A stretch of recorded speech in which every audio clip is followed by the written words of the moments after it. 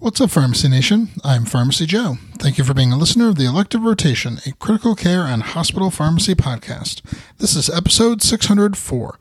In this episode, I'll discuss why warfarin needs overlap with another anticoagulant when treating VTE. I have all the evidence supporting today's show linked up in the show notes at pharmacyjoe.com/episode 604. The CHEST guidelines state, an option is to start anticoagulant treatment after VTE with a heparin unfractionated or low molecular weight together with a vitamin K antagonist, overlap the two drugs for at least 5 days, and stop the heparin only after the INR exceeds 2 for greater than 2 consecutive days. Understanding the reasoning for this recommendation can help if you need to convince a provider of the need for such overlap.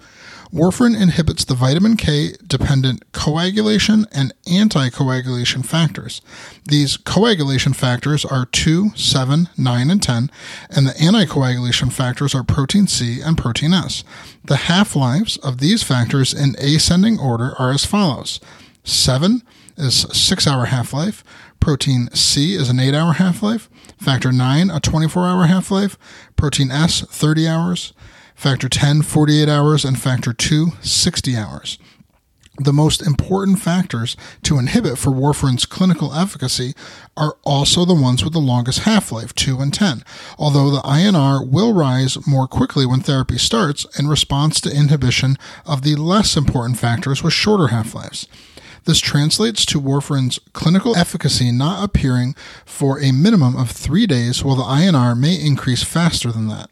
The recommended period of overlap is intended to provide for full anticoagulation from heparin or low molecular weight heparin while the clinical effects of warfarin start to develop. However, there is an additional effect of starting warfarin that's important to consider in patients with an active clot, and that is warfarin's inhibition of the anticoagulation factors protein C and S.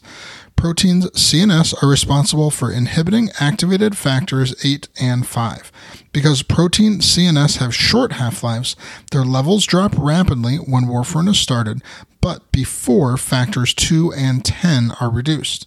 This results in a temporary procoagulant period when warfarin is started.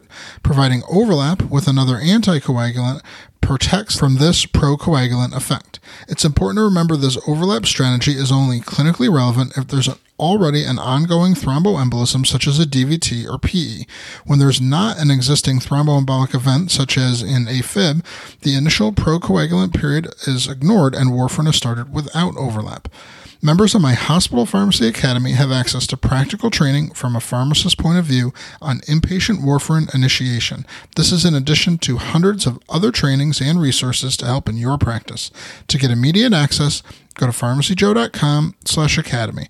Thank you so much for listening. I'll see you in the next episode of the Elective Rotation.